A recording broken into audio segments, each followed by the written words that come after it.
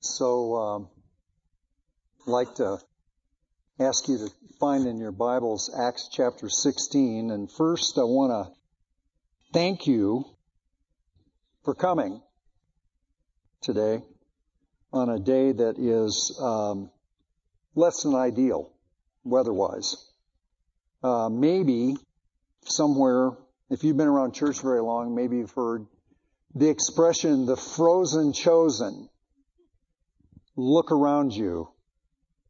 You are it. You are the ones. So thanks for coming out today. It's a testimony that you really want to be with God's people, want to worship and hear God's word. So thanks a lot for coming. Second thing is, I want to apologize for the confusion. It seems like there's kind of guys just kind of rotating back and forth through here every Sunday, like Max said, with the four pastors, and you kind of go, well, hey, wait a minute, what, who, why is this happening? And because last week you had a sermon in Galatians, and this week we're going to be back in Acts chapter 16. And we hope to get that synced up to where our plan is to get that synced up to where you'll be having two sermons in one book and then two sermons in a row in another, so we're not just back and forth like that. So I apologize for that confusion. So, and we are trying to work it out. If you say, well, gee, this is the first time I've ever seen something like this happen, get in line. It's the first time we've ever done it. So we're trying to figure it out as we go. Acts chapter 16. Paul, the apostle, wrote to the Romans, he said, I am not ashamed of the gospel. I am not ashamed of the gospel. It is the power of God unto salvation to everyone who believes. And I just wonder after studying this passage and going through it, if maybe in the apostle's mind, if he didn't have in his mind, in the back of his mind, or maybe even the front of his mind, the story that we're going to hear about today, about the gospel coming to the city of Philippi. I wonder when Paul said, I've seen the power of God in salvation. I've seen it work. I've seen it work in difficult circumstances. I've come to rely on it. I believe that God's gospel can save people, can give life. It was the backbone of his ministry, was his confidence in the gospel of Jesus Christ. And I wonder if when he was writing this, which would be sometime later, if he was thinking about this story that we're going to unfold today in Philippi. He'd witnessed the power again and again. God wants us to be just as confident of the gospel as the Apostle Paul was.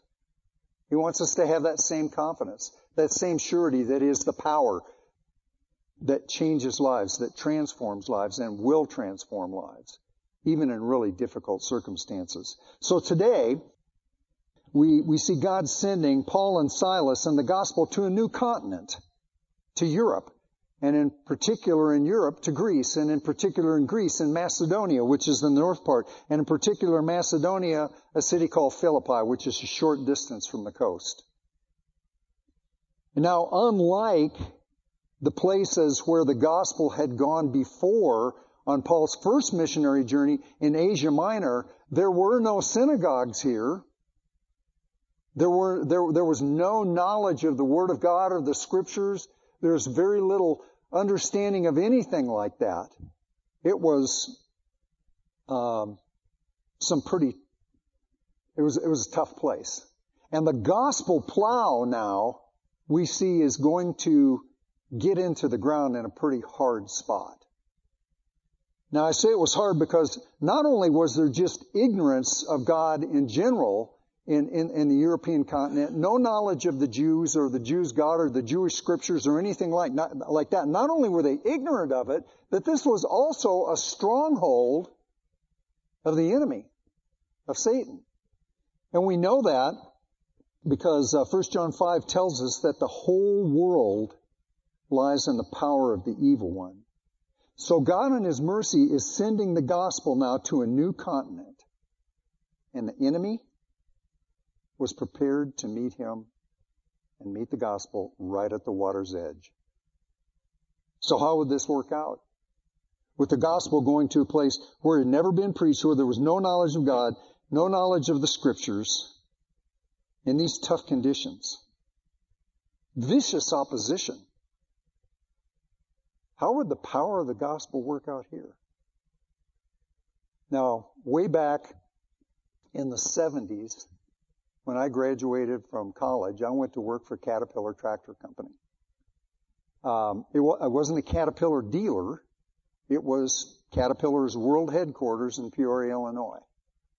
And Cat, and at that time, I think employed about 80,000 people in that area right around Peoria. And every summer, they had something I thought was really interesting. It was called the Cat Power Parade.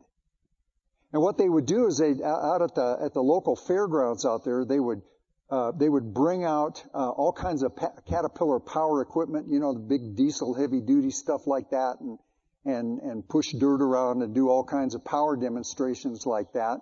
But then the highlight of the event was when they would bring out the Illinois State Tractor Pull Champion. Okay? With a farm tractor with all souped up, with all that kind of thing. And they would take that tractor and they would chain it to the back end of just an ordinary run-of-the-mill, off the production line D9 tractor.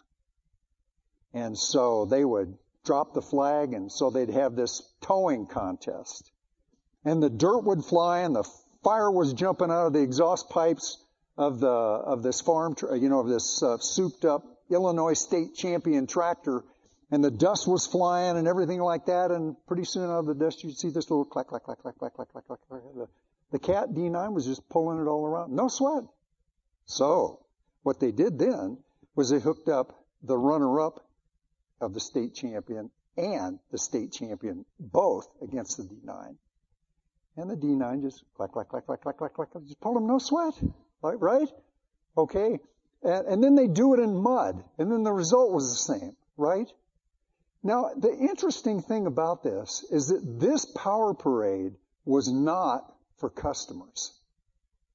This power parade was for the employees, so that we would know that Caterpillar Power was superior.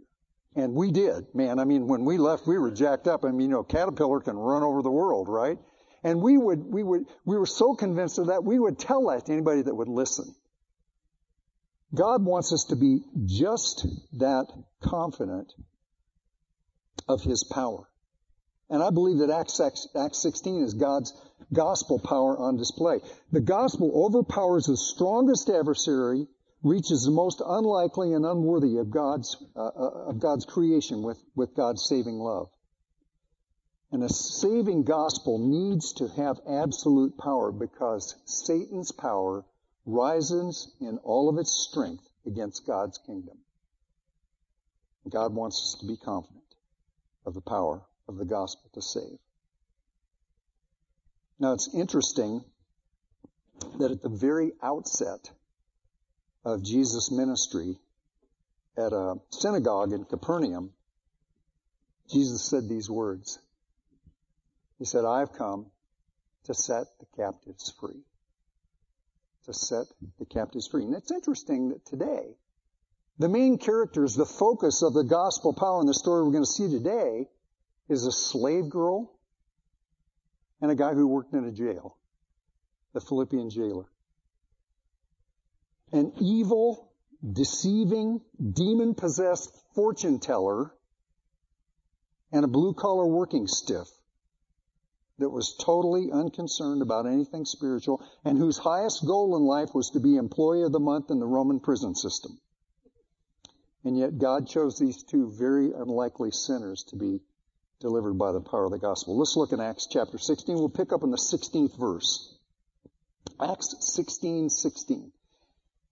It happened that as we were going to the place of prayer, a slave girl having a spirit of divination met us, who was bringing her masters much profit by fortune telling.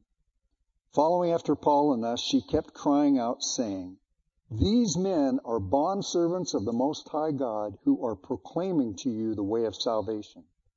She continued doing this for many days, but Paul was greatly annoyed and turned and said to the spirit, "I command you in the name of Jesus Christ to come out of her." and it came out of her at that very moment.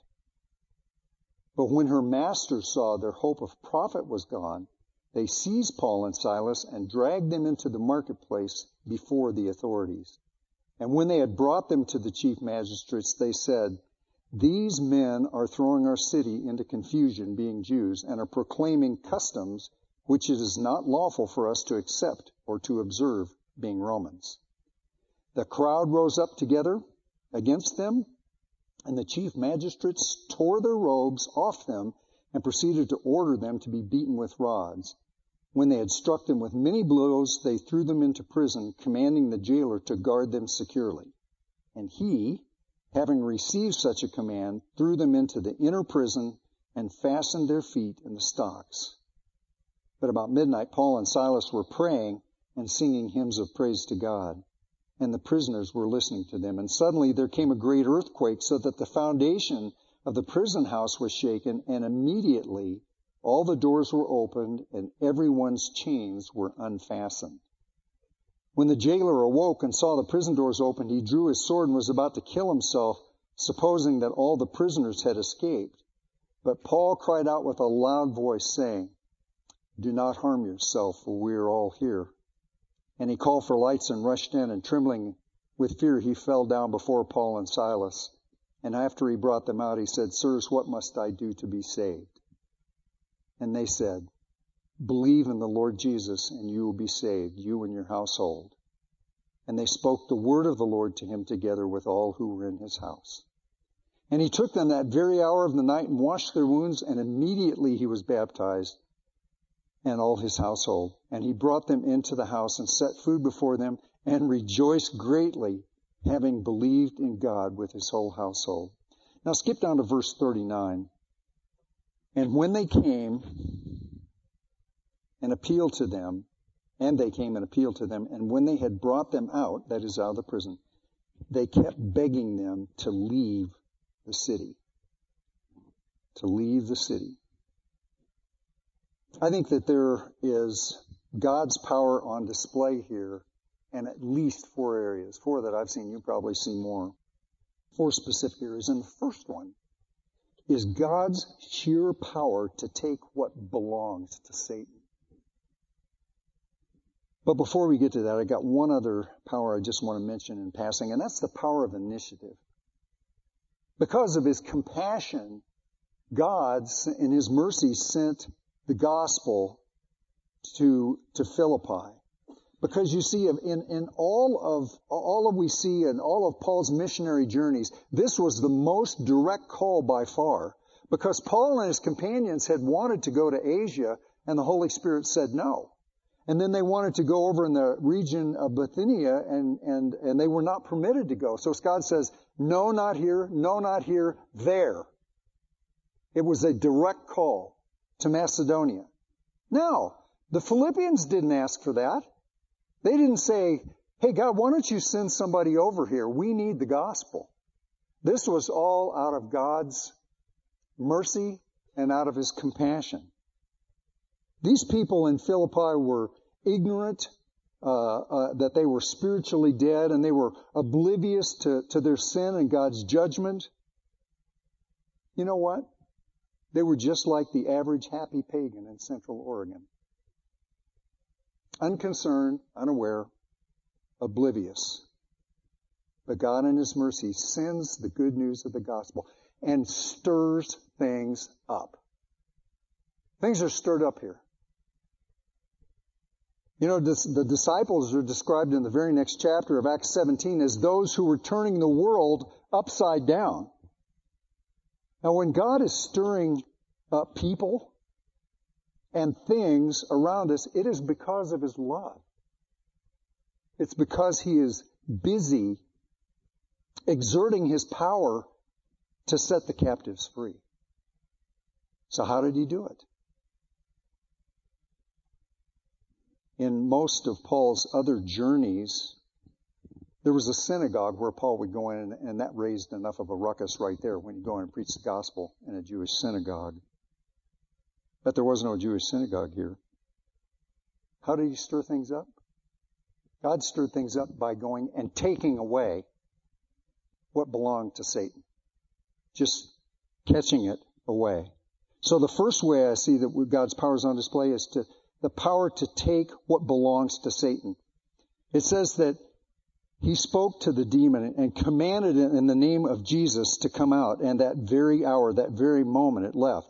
You know, it's interesting that God just came up and took what belonged to Satan right away.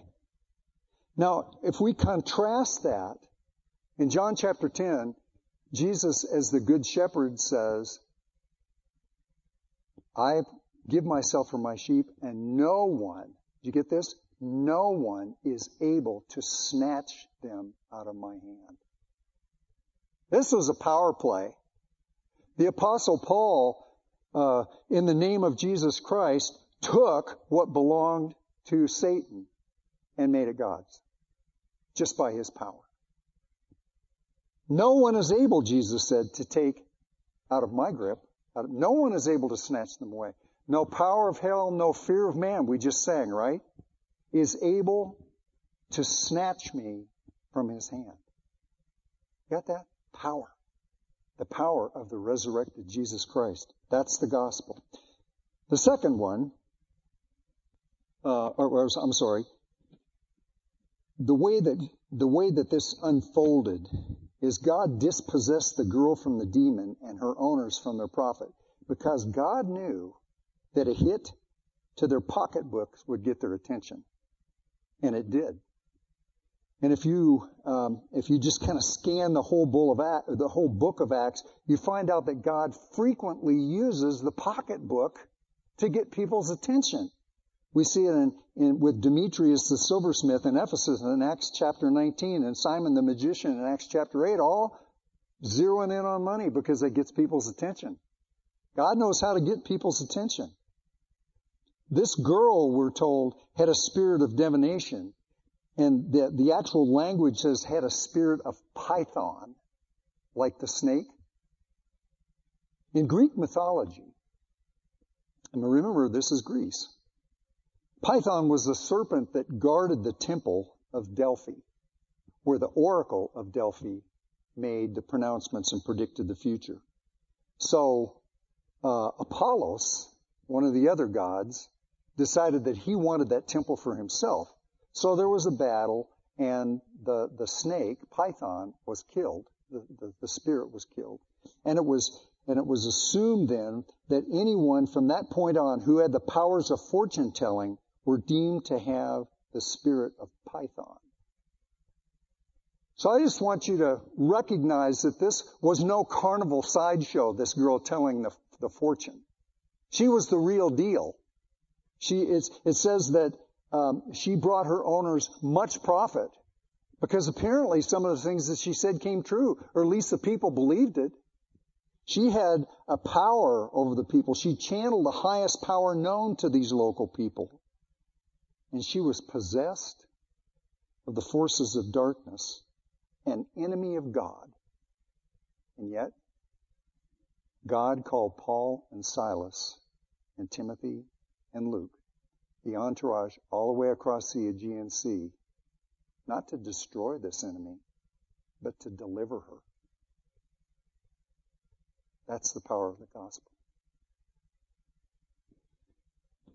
This poor girl was exploited in every way. We would say like a young girl being used in sex traffic. She was powerless over herself. She was dehumanized, and she was just a commodity both to her owners and her customers. She was nothing. And God in His mercy, by the name of the resurrected Lord Jesus, set her free. God just ripped her away from Satan by force. Now, by demonic power, she spoke the truth both about the men and their mission. She said, these men are servants of the Most High God, and they're proclaiming to you the way of salvation. That's true. Now, Satan uses confusion as well as he uses persecution. One of the Puritans, I couldn't chase down which one it was, but I remember a long time ago, wrote this. He said, Satan will say 100 true things to set you up for the 101st thing that's false. And some Christians assume that if something is real, that it's right. But there are real powers that are not right. And we always have to be aware of the fact that there's a difference between the supernatural and the divine. Just because something is supernatural doesn't mean it is of God. And in this case, that's what the Apostle Paul identified. Now, it's hard to say, there's, in this story, it says that this girl followed Paul around on their place to pray, on the way to prayer, for many days. And it's really hard to say, I think, for sure, why it is that Paul delayed in casting out this demon. I don't think he was confused at all about the source of where this girl was getting her power. It wasn't like, well, maybe she's a Christian or maybe she's speaking. No. I don't think that at all. I do think that Paul knew that when the demon was cast out, all hell was going to break loose. And it did. It did. The liberation of this slave girl is the first domino that God pushes over, starting a series of events that leads to the salvation of this girl, of the jailer, and the founding of that church in Philippi. First domino in a chain of events that God pushes over. Well, if God has the power to take Satan's possessions, he also has the power to use Satan's opposition for his saving purposes. Here's a phrase worth remembering. Hell may rage, but Jesus rules. Hell may rage, but Jesus rules.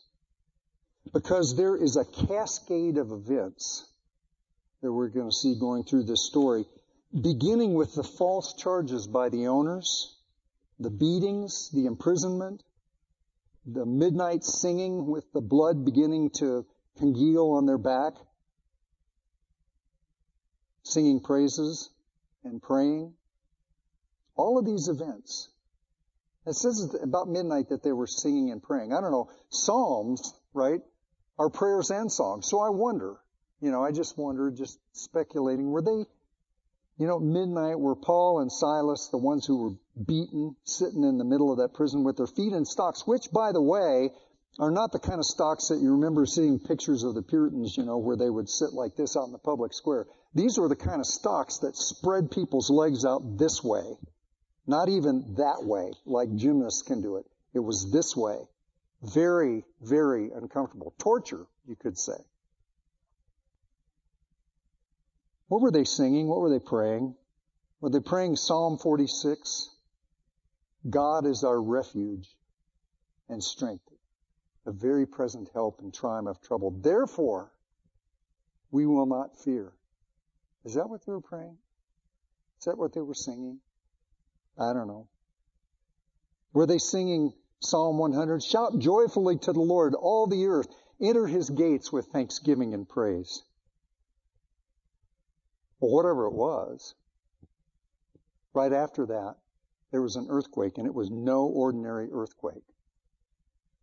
Because it says all of the doors of the prison were open immediately. Earthquakes cause things to fall down and crush and fall over and roll and get in the way and things like this. It says the doors just kind of sprung open. The other thing it says is that all the prisoners, chains weren't broken. That's not the word that's used here. It says that they were unlatched. This was no ordinary earthquake at all. And this sleeping jailer, it says when the jailer awoke, it's kind of like he slept through the earthquake. But he saw the doors opened and he was ready to kill himself because his world was over. His hard work, had come to nothing. You know, we know this guy was a real zealot for his job and for the authorities and to be thought well of, because actually when they gave him Paul and Silas to put in the prison, they just told him to guard him securely. So he put them in the middle part of the prison, which is kind of a cell inside a cell. You might say solitary confinement. And he put their feet in stocks. They didn't ask him to do that, but this guy was zealous for his job. This was his deal. You see, this jailer, we get the idea that his hopes rose and fell according to his success of what was happening inside the four walls of that prison. And this night, those hopes had fallen, finally, never to rise again, and he knew it. He was ready to kill himself. To the jailer, all was lost. But God had arranged that the Apostle Paul would be there for just such a time as this. And at the moment of his deepest despair, certain that his life was over, he heard the words, do not harm yourself. Do not harm yourself. God uses Satan's rage and fury to accomplish his plan of salvation. You see the chain of events here? Erwin Lutzer, who was used to be the president of Moody Bible Institute in Chicago, wrote a book called God's Devil. I like that. And he says this in here. He says, we should never give thanks to God for sin, or for that matter, we should never give thanks to God for Satan. But we can give thanks to God for the way God uses evil to accomplish his purposes. God knows. And God controls the end from the beginning. What to us is an unfolding drama that seems to be chaotic and it's going to who knows where. God knows exactly where it's going.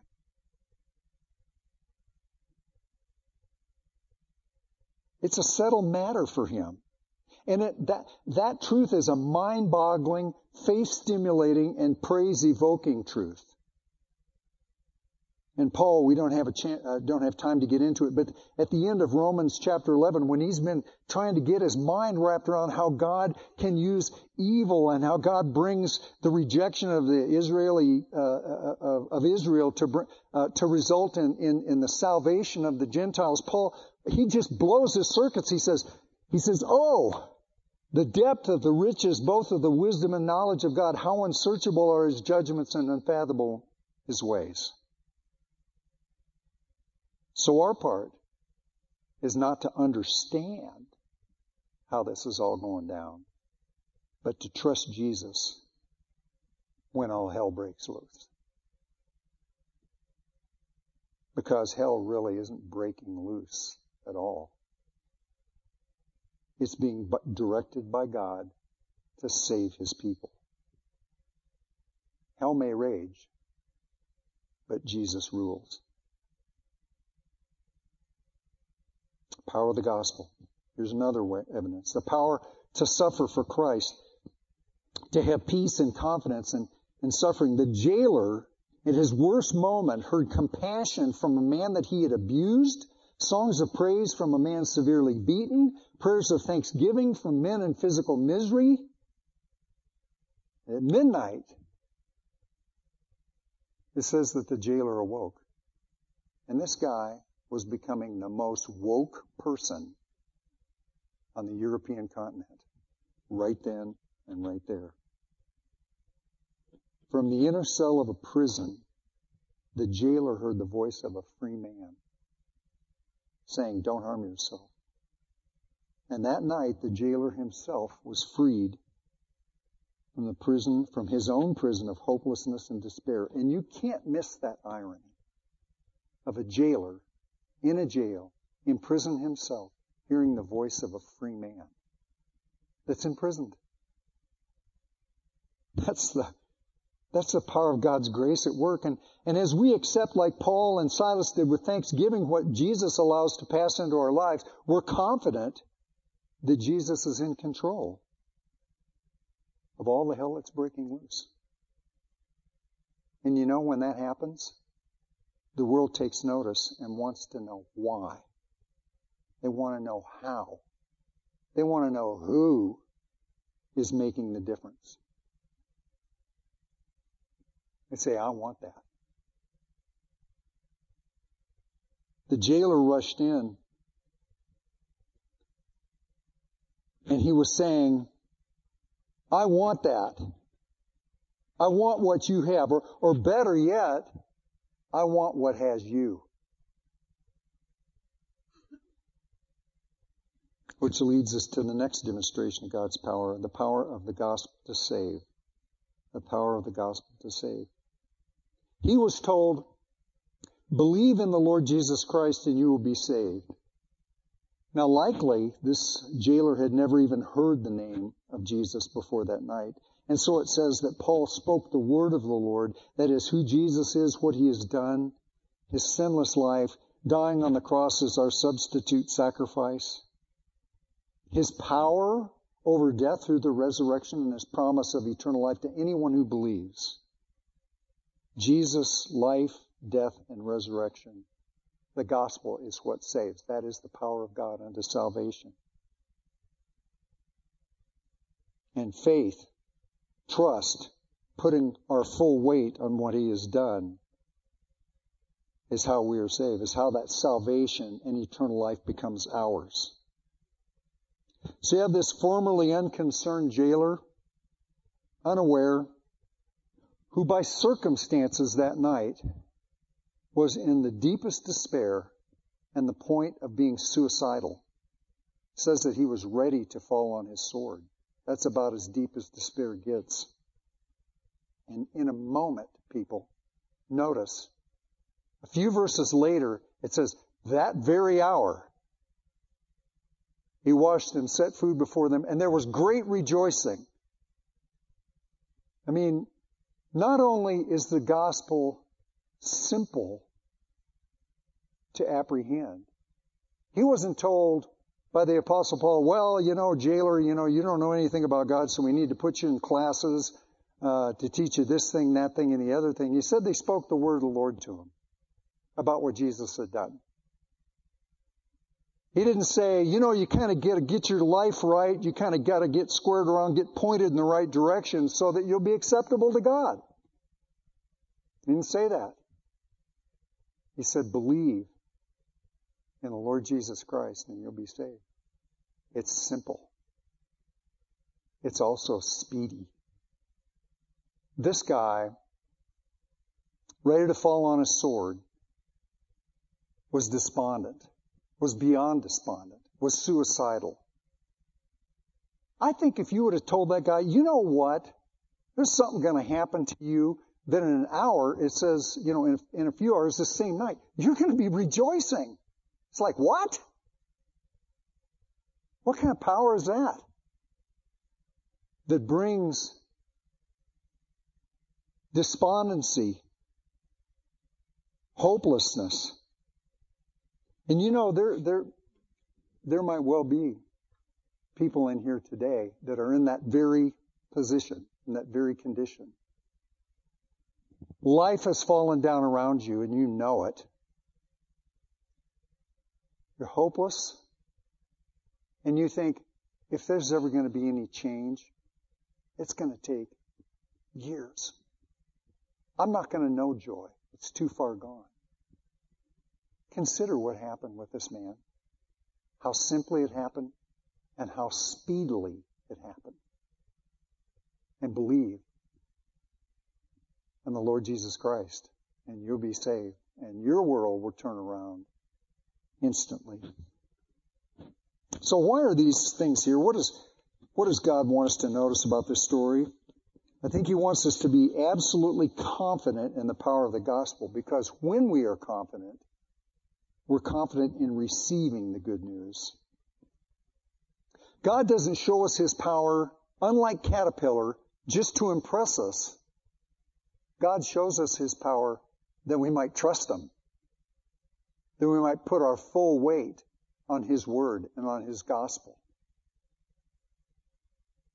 Because when we're confident, we receive the good news with confidence. When we're confident, we'll be indiscriminate of sharing the good news. There was a demon-possessed girl and an apathetic, unaware jailer. What do we as Christians say about the culture that we inhabit? There is fierce opposition on the part of some, and some that just don't care. Here it is. The power of the gospel with both of these. And recognizing we have opportunities in adversity, we'll have peace and confidence in suffering, assured that God is at work.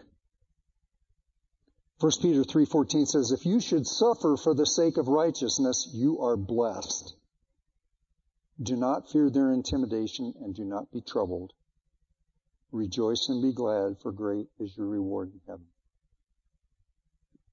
When we're confident, we're going to rest in the knowledge that, as Martin Luther said, even the devil is God's devil. Confident that God uses even the enemy's opposition to bring men into relationship with Himself. Satan rages, but Jesus rules. Our story began today with a slave girl and a guy that worked in a prison. And I want to say just a word about slavery. Everyone is a slave of someone or something. Jesus said, truly, truly, I say, everyone who commits sin is a slave of sin. Truly, truly, Jesus said. It's kind of like, now hear this. Get this right. Make sure that there's no mistaken understanding that everyone who commits sin is a slave of sin. That is, spiritually enslaved to sin. The problem is we don't believe that. We don't believe that we're slaves. No one believes that. Few people believe that. But the people in this story illustrate the point. The slave girl was obviously a slave, right? She was enslaved to the demons. She was enslaved to her owners. The jailer was a slave to his career and approval of his superiors. The slave girl's owners and the authorities and the crowds were all slaves to their profit, to their customs, and to their Roman identity. Now, on the other hand, I said everyone. The apostles Paul, James, and Peter described themselves as slaves of Jesus Christ. And as a perfect man, the Bible tells us that Jesus Himself took on the form of a bondslave. So there really is no neutral ground here. All of us came into this room as a slave to someone or something, and all of us will leave the same way. Surprisingly, Jesus also said that if the Son makes you free, you'll be free indeed. It's a paradox, isn't it? We find freedom in slavery to Jesus Christ.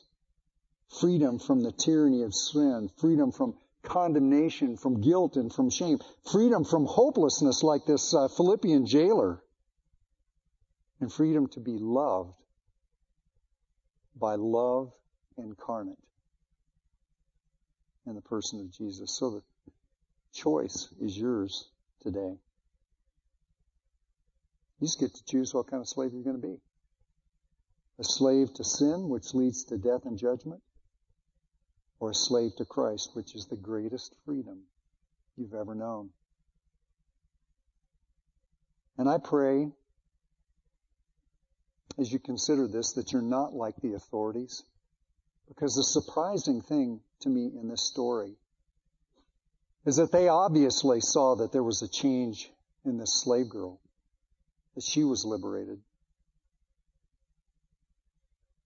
I don't think that you could mistake or misread the joy that was now in this Philippian jailer's life.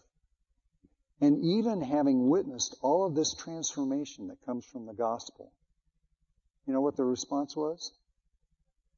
Just get out of town. Take it out of town. Go away. I pray that that's not your response today. That you see the power of God in the gospel and the radical transformation of lives around you and the offer of the gospel. And you just say, go away. I want this moment to just pass. Why remain a slave to sin when Jesus died? I love a song that Andrew Peterson wrote not long ago called, Is He Worthy? Is He worthy? And most of the text is taken from a scene in Revelation 5. And I love this description of Jesus. In that song it says, Jesus is the Lion of Judah who conquered the grave. He's the Lamb that was slain to ransom the slave. Don't turn away. Don't just wish for this moment to go away. Believe in the Lord Jesus Christ and you will be saved. Father, we thank you for the power of your gospel. Thank you, Lord, that you pull the curtains back, Lord, in passages like this and let us see it. And Father, I pray that every person here, Lord, would respond to that with happy submission to the Lord Jesus Christ and receiving the free gift of eternal life. And Lord, for those of us that know you, Lord, that we would be stoked again with your power, convinced, Lord, that the hard ground that there is in our lives, Lord, and the hard ground that we see around it, the opposition, Lord, and the apathy, that we would recognize, Lord, that it's the power of the gospel, Lord, is triumphant even there. So encourage our hearts, Lord, with these words today in Jesus' name.